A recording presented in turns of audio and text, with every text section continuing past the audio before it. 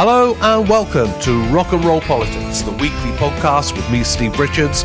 Thank you so much for tuning in wherever you are in the UK and indeed from around the world. And as usual, we have a lot to cram in our time together. To come, some brilliant questions. I'm going to reflect on whether Boris Johnson will enjoy what became known as the Falklands factor, a bounce arising from a war, something that is alleged to have happened to Margaret Thatcher with the Falklands. And it's a chance actually to look at some of the mythologies around the Falklands and indeed war. And then there's some brilliant questions from all of you, inevitably about Ukraine, but other topics too. There's a lot about tuition fees. There's a kind of big story lurking under there. It's not even near the top of the agenda when politics is normal, and it certainly isn't normal at the moment. Well, it hasn't been normal for years, but you know what I mean when there's a domestic focus. But there's a kind of lot going on around that issue. Before my reflections, just a couple of notices. Rock and Roll Politics is live at King's Place on Thursday and streaming live too. So do join us, hopefully at King's Place, where this is what I'm going to do, unless there are big changes. Obviously, things can change on the night, and often do, which sort of heightens the sense of drama. What I thought I would do is look at, I think with this nightmare in Ukraine, Blair said after September the 11th, the kaleidoscope has changed, and he illustrated in a speech at the Labour Party conference soon after September the 11th, the degree to which he thought the attack on the United States had changed everything. And it did in terms of its immediate consequences. We know what they were: Afghanistan, Iraq, and so on. But in many ways it didn't. This is doing so. And what I thought I would do at King's Place, and I hope as many of you as possible would join me, because I need some guidance here, is just to give an example of the way things have changed, the assumptions and orthodoxies that were in place just in the UK a few weeks ago, and take as a sort of starting point the policy announcements that those close to Boris Johnson thought would save him when his premiership appeared to be doomed because of Partygate. And remember what some of them were? The army was going to be brought in to protect the borders in the UK. The BBC was going to be almost scrapped with the ending of the licence fee, certainly in its recognisable current form. They were two of the sort of red meat policy items. And now reflect. Europe was being pushed into this sort of far-off, distant place. The Pacific was where UK, global Britain was going. Reflect on that. So I'm going to do that in the first half, hopefully with help from all of you. And then I thought I would move on to something very interesting that Michael Gove has been reflecting on in recent days, which is the degree to which there are parallels in terms of the seismic economic shock with the quadrupling of oil prices in the early 1970s under the Heath government. That was the big moment in the 1970s, far more significant, although of course they are all interconnected, with the industrial strife and the miners' strike and so on. And the way Heath responded was fascinating and illuminating. And I think there are some parallels in the kind of confused responses on the economic front with the confused and bewildered responses of the Heath government. That's what we're going to be looking at on Thursday night, and tickets are available on the King's Place website or in the blurb. If you tap one of the links in the blurb for this podcast, you can get tickets. These are things I think we can explore and place into context. I mean, I think we're all, or nearly all of us, are ill-equipped to make kind of... I saw an interview with Michael Gove on Sunday where he said, look, you can ask me a lot of things, but please don't ask me about the military implications if Russia does this, if Putin does that. That is not my area of expertise. It's certainly not my area of expertise either. But these other areas, I think, are ones which we can reflect on. History is moving at high speed at the moment. As I say, I think at a higher speed than after September the 11th. So that's that. The second notice, thank you so much, those who've joined the new Patreon version of Rock and Roll Politics. Those who have will have got the kind of bonus podcast. There's now 2 election bonus podcasts out there, February 74 and 1983. The 1980, both elections actually, curiously overlooked and understated in their profound significance and cinematic qualities. So do subscribe if you can. But enough of all of that. Let's now reflect on, again, an area which is really interesting, because what happens with any conflict is a kind of mythology forms very, very quickly.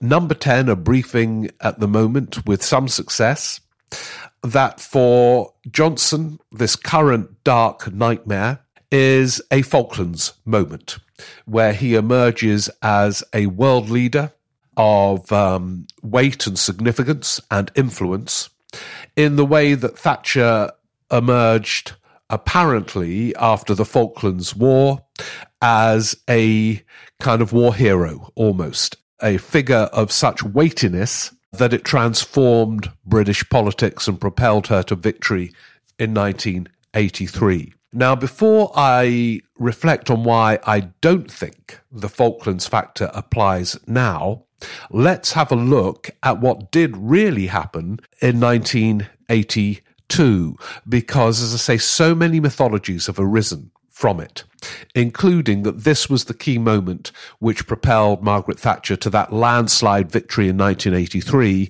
the election I reflect on in that Patreon bonus podcast this month. There's going to be another election to reflect on next month. I'm in agonies, by the way, about which one to choose, because so many good arguments are being texted or emailed to me about what that should be. The kind of Falklands era looks like, of course, an innocent world compared with the horrors now, the potential use of chemical weapons and all the other stuff going on at the moment. And indeed, nuclear escalation being speculated about. It looks like, this island full of, was it penguins?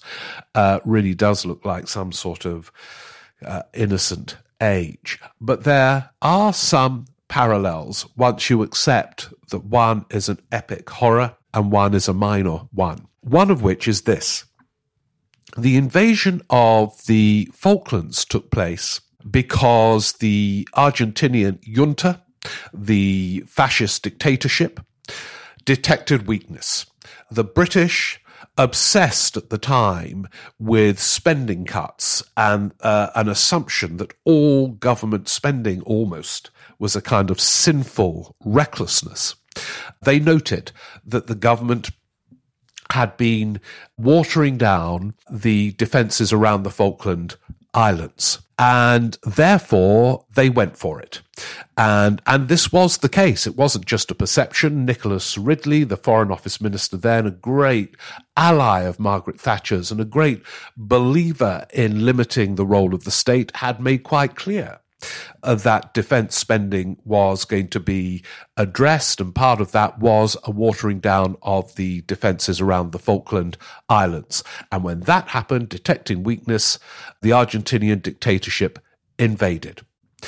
And that clearly is part of what has happened in recent weeks. Putin detected weakness in the United States with Biden and, for example, the wholly cack-handed withdrawal from Afghanistan. He detected weakness in Europe, not least, by the way, with Brexit, exposing a vulnerability to a sort of coordinated response to anything from within the European Union. It's worth reflecting again and again that the two world leaders who supported Brexit were Trump and Putin. Suddenly, Brexit again comes back into view because of this current conflict. More of that on Thursday. Back to the Falklands. So they detected a weakness and they invaded. And there was then a dramatic summoning of the House of Commons on a Saturday. Very rare for the House of Commons to meet on a Saturday, and they did. And this is where it becomes very interesting, because part of the mythology of the Falklands is that it showed the steely courage of Margaret Thatcher in deciding to send out the task force and to defeat the Argentinian dictatorship through this means, rather than some attempt at diplomacy. And this was hailed at the time, and ever since, as an act of epic political courage. Here is the truth when you step back. It wasn't about courage.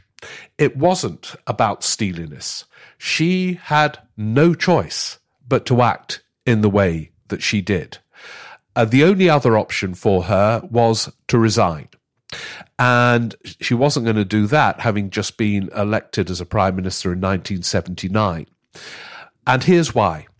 In that debate, there was some, obviously from Labour MPs, concern expressed about the way the Falklands had become vulnerable as a result of defence cuts. But from Michael Foot, the then Labour leader of the opposition, full support for the task force setting sail and preparing, therefore, for a naval, military solution to the invasion, rather than being dependent on diplomatic means. Michael Foot, some people were surprised by Foot's speech in that debate, but it was absolutely consistent with Foot. In the late 1930s, he famously wrote with others, The Guilty Men, those who appeased Hitler, and he saw parallels, that fascist dictatorship was acting in a way that had to be challenged militarily if necessary. But in a way, although that was interesting, and by the way, Foot got no electoral credit for it, those who say Keir Starmer is doing well in relation to the horrors in Ukraine don't expect him to get sort of political benefit from it. Foot got none in the Falklands. But the real contribution that is worth looking at again came from Enoch Powell, an MP who Thatcher revered on many levels. And Foot spoke, and the conclusion of his speech was this. The Prime Minister, shortly, this is my impersonation of Enoch Powell, by the way, haven't gone crazy. I'm sorry it isn't Enoch Powell, but this is my impersonation. It's as close as I'm going to get. I've got a cold, by the way, so, it's not brilliant. The Prime Minister, shortly after she came into office, received a sobriquet as the Iron Lady. It arose in the context of remarks which she made about defence against the Soviet Union and its allies. But there was no reason to suppose that the Right Honourable Lady did not welcome and indeed take pride in that description. In the next week or two, this House, the nation, and the Right Honourable Lady herself will learn of what metal she is made. Now, Thatcher would have sat there and heard that and have been in no doubt that the only route available to her was the military one. That here was a test of her mettle. And therefore, all talk, it's like so many words in British politics, utterly misleading. All talk of great political courage or steeliness are just utterly deceptive. It's not about that. There was only that route available to her, or resignation. And so the task force set sail. And of course, in the end, the Falklands were recovered. And when you step back, I'm afraid because it's true of Russia and Ukraine, there was only really going to be one outcome, which after some casualties, a British military victory or naval victory. Britain, even then, was one of the bigger naval forces in the world, and Argentina was not. and that bigger naval force was going to win. In the same way, I'm afraid, in the end, if Putin is determined to take Ukraine, even if it means destroying it, he can do so because he has the might to do it. And by the way, in parenthesis, I would just pose this question. When we in the West applaud the resistance of Ukraine, and of course it is heroic, I do wonder at times, and it's a sort of existential reflection, whether it is preferable, if the choice is being slaughtered in the worst possible way, or living for a time under Russian occupation, if that is going to be the end result. There was a good piece by Matthew Paris in the Times on Saturday, and he posed the question, what would we do in those circumstances? It really does make you reflect on these matters, again, in a somewhat existential way. I think I would get the hell out or accept occupation rather than oblivion in the most horrendous way for all of us lot, living in a town or a city. But that's, I know other people say, yeah, but they're resisting brilliantly and they would have done without the support of, the sanctions and the applauding and the moral support and so on. Yeah, that is the case. But, I don't know. It's just so horrendous. But anyway, back to the Falklands. So Thatcher won. There's no doubt it changed her. She began to see herself in a more imperious manner as a result of a victory that was always going to happen. She started referring to Churchill as Winston. By the way, the impact of Churchill is extraordinary and hovers over every British Prime Minister. She didn't know Churchill personally, but he became Winston. And she started making famously parallels with internal matters. She said about the miners, we've defeated the enemy without, we'll defeat the enemy from within. A very characteristically crude parallel. There were victory celebrations where she was the dominant regal figure.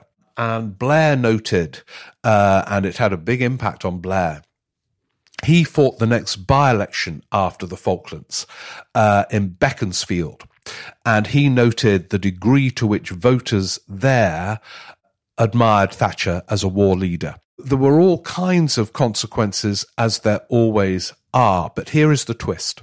The key to Thatcher's victory in 1983 was not the Falklands War. It was the formal schism within the main opposition, the Labour Party, which happened before the Falklands War in 1981, when the SDP was formed.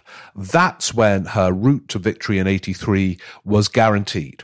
If you have a formal opposition split, split in an absolutely kind of rigid way with the formation of a new party, the governing party of the right are going to win. And she kind of knew that, really. That's when she became brave, not after the Falklands domestically, but after the SDP Labour split. That's when she brought the likes of Norman Tebbit into the cabinet in September 1981, the most important reshuffle of her career. And that's when she purged her cabinet of the so-called wets who opposed her economic policies. Again, a very big moment in her career. And that was before the Falklands. So the Falklands did change her. It gave voters to some extent, or some voters, a view of her as this kind of Churchillian figure. But that's not won her the election. It was the split. And as I say, in terms of courage, she had no option but to fight that war. It wasn't courageous. It wasn't weak either. These terms that are bandied about in terms of leadership are nearly always misplaced. And now to look at Boris Johnson. There are really no parallels with the Falklands. That was very much a personal crusade, or portrayed as such. But, as I say, it was a crusade of which she had no choice but to go about and try and get those islands back. This is far more complex and multi-layered, involving every world leader of significance. And also, patterns are continuing in the Johnson government that were in place before the war began. In a way, with Thatcher too, the sort of characteristically, look at me, I'm an Iron Lady, was actually not a leap with the immediate past, but a constant in her projection of herself and increasingly the view of herself. So we see with the Johnson government the same pattern of chaos in relation to the war that was in place before. And it is inevitable because prime ministers don't really change their habits. So Britain has been slow in particular to take the Ukrainian refugees.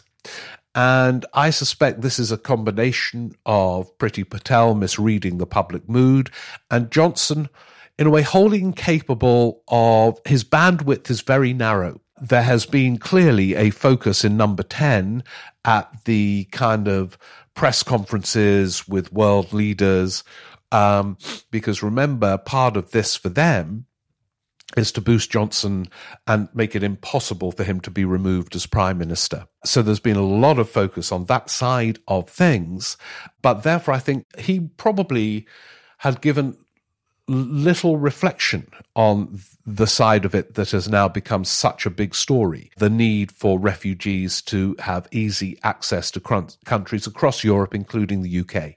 And then when he read in the Mail and the Spectator their alarm and shame at UK policy, his bandwidth extended to take it in, and now belatedly they're trying to deal with it. And this is very familiar for those of us who have followed this government. So in policy terms, you can still see the chaos of implementation and the same preoccupation with the public face of policy. Here am I with, who am I with today? Trudeau of Canada and all that. There's all of that. But in terms of implementation, still quite a lot of erratic stuff. And anyway, this is such a dark nightmare of global significance that the key players, China, the US, the EU, are players that are going to have a pivotal role in all of this. Whereas that Falklands thing really was the UK versus the Argentinian dictatorship at the time. And although, of course, there were many humiliations en route before the victory, I mean, the US did not come in behind Thatcher. That friendship with Reagan, and he equivocated because he was also pretty close to the Argentinian junta at the time. So, yeah, I mean, British foreign policy, it is so precarious. But I don't think there will be a Falklands factor in this, because there can't be. It is a wholly different situation and demanding levels of focus from a range of leaders, tormented by, understandably, the huge risks involved as they make each of their moves. So, yeah, Number 10 might be briefing a Falklands factor. It's not going to be like that. Okay, thank you for listening to that. As I say, we're going to reflect more on Thursday night at King's Place with your guidance, please. So do come along. Now, let's go, if it's all right with all of you, to your questions.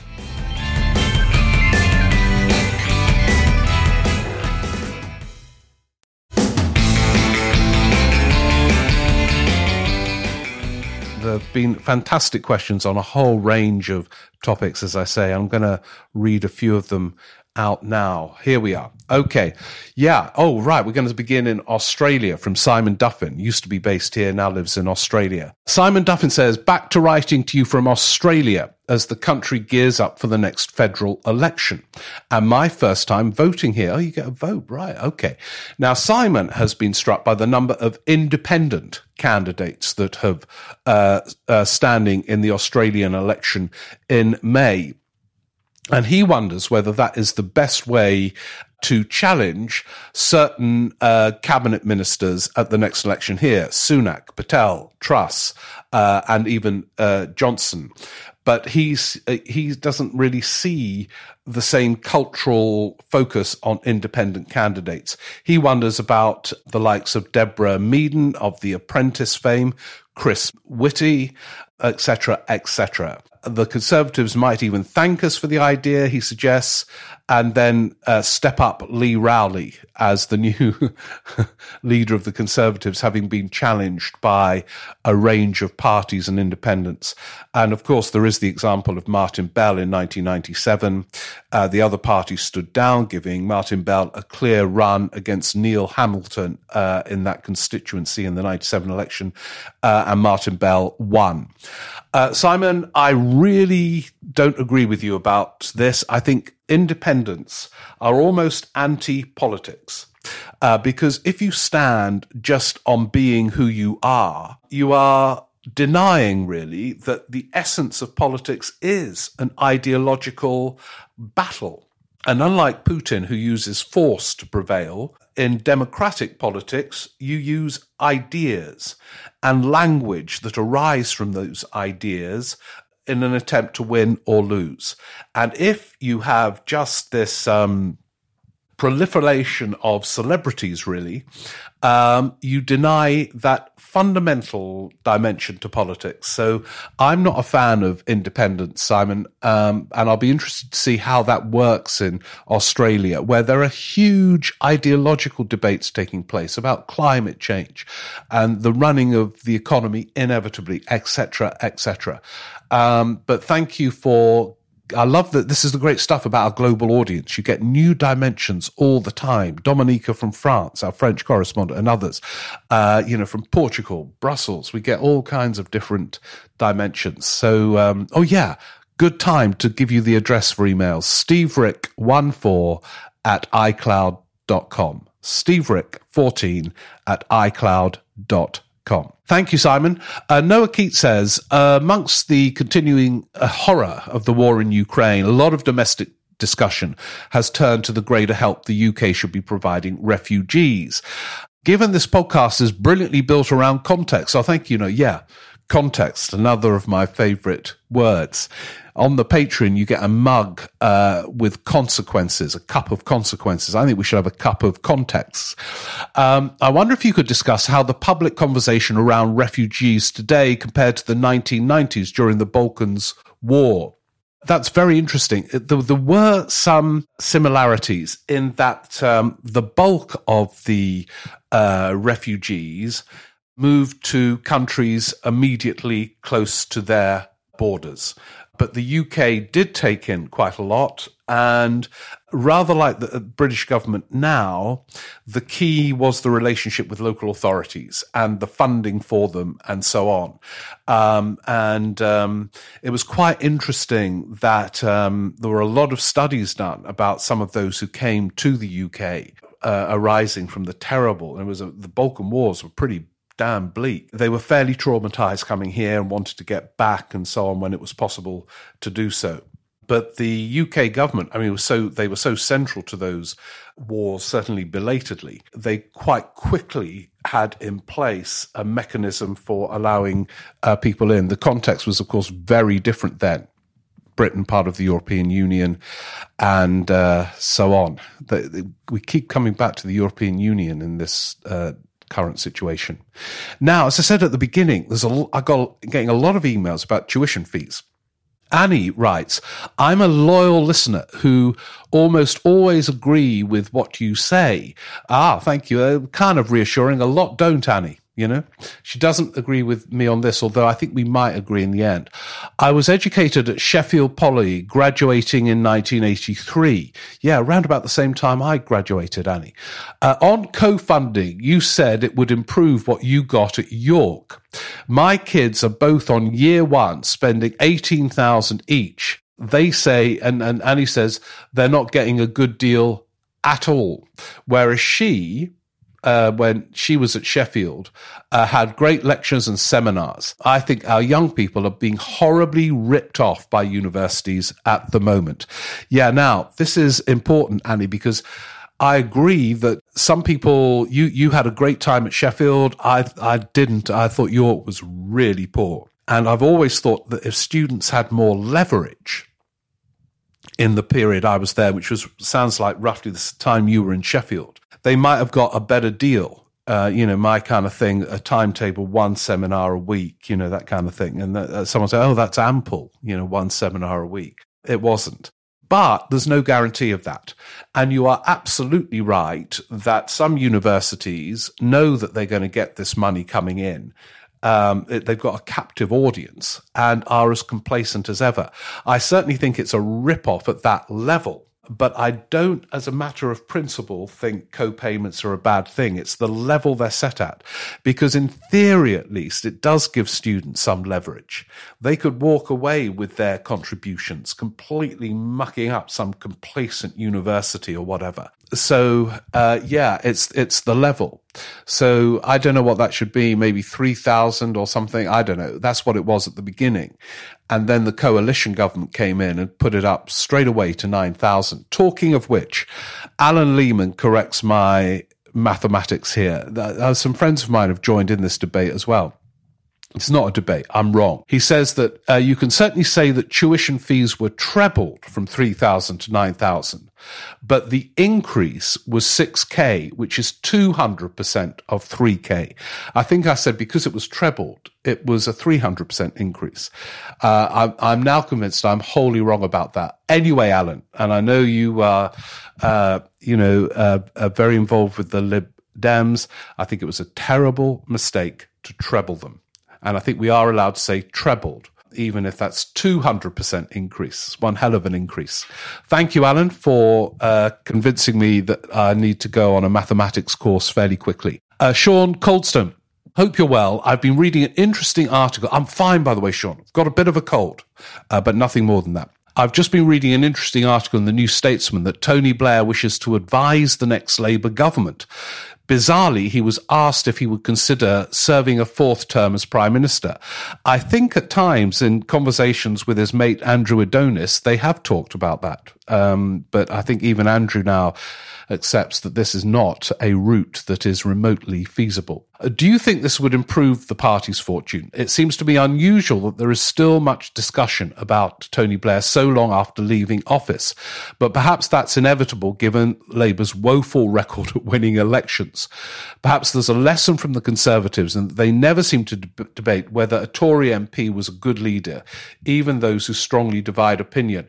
Yeah, I think Keir Starmer in many ways is unlucky to have someone like Tony Blair, who resigned at such a young age relatively as Prime Minister, still there making speeches, giving advice, because any Labour leader from opposition who wants to win has to appear as if he or she, at the moment, owns the future.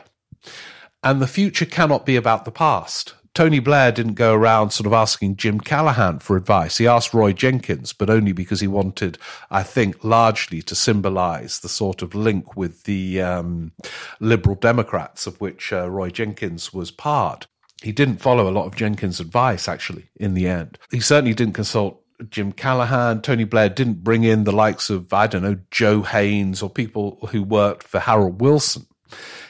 He brought Bernard Donoughue in, but, in a relatively minor role. Donoughue was an advisor to Wilson and Callaghan. And yet there he is saying, he'd like to advise Keir Starmer in the next Labour government and so on.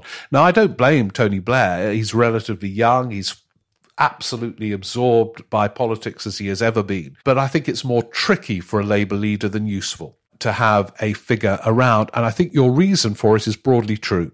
He won elections. Labour are very good at losing elections.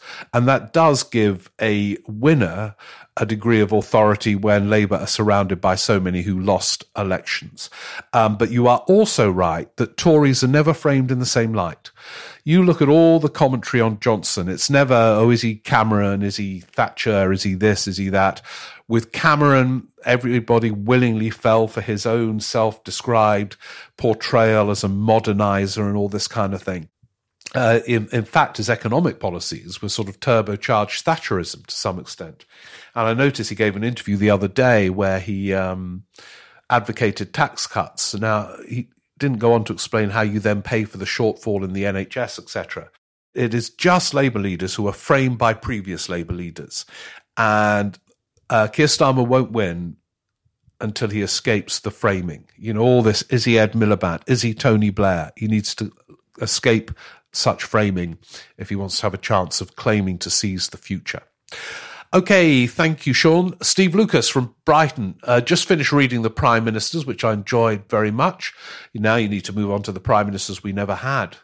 Though you cast light on the matter, I'm still puzzled how Labour failed to convey the significance of the 2008 financial crash and Gordon Brown's role in rescuing the global economy at the 2010 election. Perhaps I'll never come to terms with this. Yeah, now it's an interesting point, Steve. That 2010 election is fascinating because if you look back, even now some Tories admit that Brown's response to 2008 was impressive. And yet at 2010, it was seen as a massive electoral liability. And indeed, in true Labour style, if you remember, during and after the financial crash, there were several attempted coups against Brown, even though he was by far the best qualified after all those years as Chancellor to respond to the financial crash. And the answer is, and this is something Labour has got to learn, Brown and others did not find the language to counter George Osborne's kind of brilliant use of everyday imagery. You know, don't trust those who maxed out the credit card. Don't give the keys to those that crash the car. And Tories are much better at using accessible language to make their case. Labour rarely does it. And Gordon Brown never found a way of explaining the nature of that crash and his response in a way that was accessible and credible. It's difficult. He had the media against him. You look back at the 2010 campaign and there was no language to counter those populist points from George Osborne in particular. Okay, on to Craig Finney. He says, Steve, I'm new to the podcast, which I enjoy very much. Welcome, Craig. Here on the banks of the wonderful River Kelvin in Glasgow. I usually listen while supposed to be working, but keep that under your hat. I won't tell anyone, Kelvin. But thank you for tuning in. Now, he says, there must be other listeners beside myself who would like to hear more about your take on what's happening here in Scotland. It seems to be generally accepted that with a skilled and knowledgeable population, excellent educational institutions and rich natural resources, that Scotland is well equipped to survive and even thrive as a small independent country in the 21st century. So when you say, as you did recently, that in your opinion independence would be harmful to us north of the border, were you thinking in short-term economic terms or alluding to something more profound? Craig, not just in the short term, I think in the longer term too. And you said it yourself, really, to be a small independent country. I've said before, Nicola Sturgeon, one of the most articulate politicians in the UK at the moment. But get her on this, very powerful, one of the best persuaders about the problems with Brexit and the need for borders and trade barriers and all the rest of it. And yet when it comes to independence, she can't really explain where the border will be and why the border is such a good idea and the currency and all the other things and smallness. In the context of what's happening in Ukraine, I think raises issues as well. You can see how suddenly countries are brought together with common challenges. How you respond, the energy crisis, the food crisis, and those who are part of a larger entity, the United States, the European Union, are stronger, I think, being part of a sort of wider entity. So those are a few thoughts, Craig. But I mean, I've promised an electoral reform special one of these days when I've, taken enough medicine to get ready for it. Well, we should do one on independence as well, Craig. But thank you very much. Enjoy those. I hope you're walking along the river listening, Craig, and disagreeing with me. Kathy Mears says the war in Ukraine must provide, in some sense, the long grass that Johnson was hoping for in terms of the Gray report. It seems to be so, Kathy. Do you think this will be balanced by the general fury about his and Priti Patel's terrible mismanagement of the refugee crisis? And Kathy says, hope to see you live on March 17th. Yeah, do come along, Kathy. We've got a lot to get through on that night. I think on both you are right. Clearly, if the Gray report comes out in the next few days after the police investigation, the Tories aren't going to move against Johnson as Putin makes life hell in Ukraine and with all the wider security implications. But I think you are also right, as I said in my kind of preamble, that the chaos of policy implementation that has been a feature of the Johnson government since the beginning in July 2019 is still in place now. And I think Tory MPs are noticing. I don't see many of them saying, oh, this is a Falklands moment. As I say, there's a slight mythology around the Falklands moment. But I don't think they are, and that's one example. And Patel has been coming under a lot of criticism from Tory MPs, to the point where you wonder whether she might actually have to go as Home Secretary. Thank you, Kathy. Harriet Anderson wonders why Keir Starmer went on energy bills at Prime Minister's Questions rather than what was then still the chaotic response in the UK to the Ukrainian refugee crisis. Yeah, I know what you're implying, that Keir Starmer, too cautious in his response to the government's kind of wholly misreading of the UK in vis-a-vis the refugee crisis. Perhaps, concerned that if he appeared more relaxed than the government over people coming in, it's that whole red wall thing, borders, and so on. So Labour have been almost paralyzed with fear through the kind of focus group culture, which does just lead to paralysis, although they've also been absolutely clear that they supported a speeding up of this whole process for some time. That he could have gone on that and perhaps should have gone on that. But don't underestimate, Harriet, the massive cost of living crisis that is about to erupt. Now, I'm not saying that is central to our concerns. We're in a global crisis at the moment of terrifying proportions. But, the energy, some people will not be able to pay their energy bills. And what happens then is going to be one of the big sub-themes. And I'm going to be exploring that as part of the King's Place show on Thursday night. So don't know where you are, Harriet, but if you can't get to it, you can watch on the stream and join in via that. I'll be interested in your take. I think it was valid for him to go on that, frankly. But I agree with you. I detected hyper caution in Labour's response to Britain's sluggish dealing with the refugee crisis. Venetia Kane.